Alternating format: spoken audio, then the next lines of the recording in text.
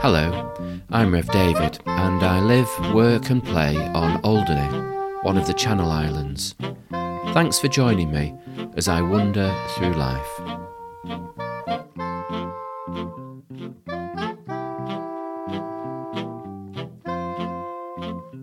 It's a fortnight since Storm Ciarán, and whilst Alderney didn't suffer as badly as the other Channel Islands, we did lose quite a few trees. So the last couple of weeks there's been a lot to clear, to cut up and to cart away. Now, I don't know about you, but I was rubbish at climbing trees when I was a boy. There weren't that many trees near where we lived, and the ones that were there were weedy affairs. They would have just snapped if I'd tried climbing them. Sometimes we go to the park and there were bigger trees there, but I think I would have felt naughty at climbing trees in a park, and in those days there was a park keeper who would have belted you if you'd got caught. Anyway, all this talk of trees reminded me of the story in the Bible where Jesus is visiting a town and everyone comes out to see him. And there's this man called Zacchaeus who is very short, and so he can't see Jesus, so he climbs a tree to get a better view.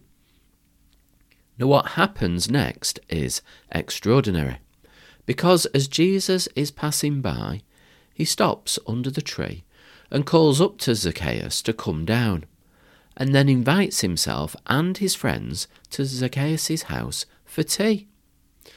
Well, everyone is shocked at this because Zacchaeus is a tax collector for the Romans, and a corrupt one at that, so the whole town dislikes him. But that's who Jesus chooses to eat with.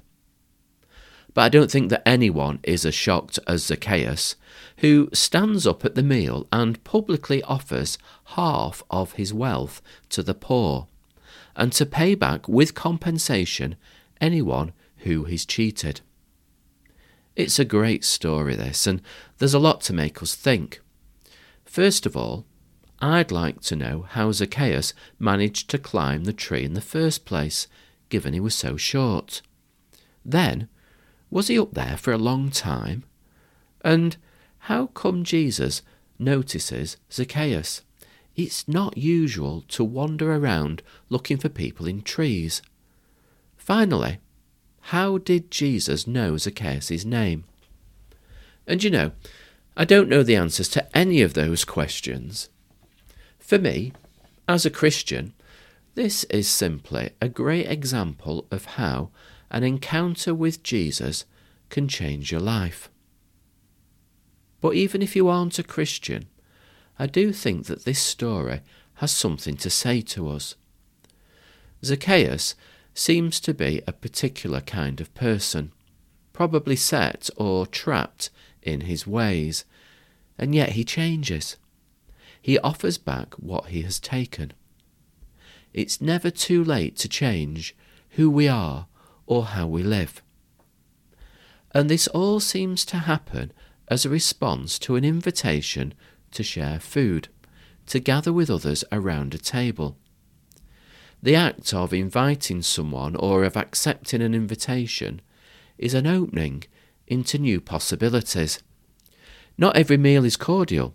There are often disagreements, but sitting down together and entering into dialogue, well, that's a good start. Well, this is all a long way from Storm Ciarán blowing down a few trees. So here's a thought for Friday or for the weekend. Is there an invitation hanging about in your life? Either one that you should be offering or one that you should be accepting? And is this the moment to do something about it?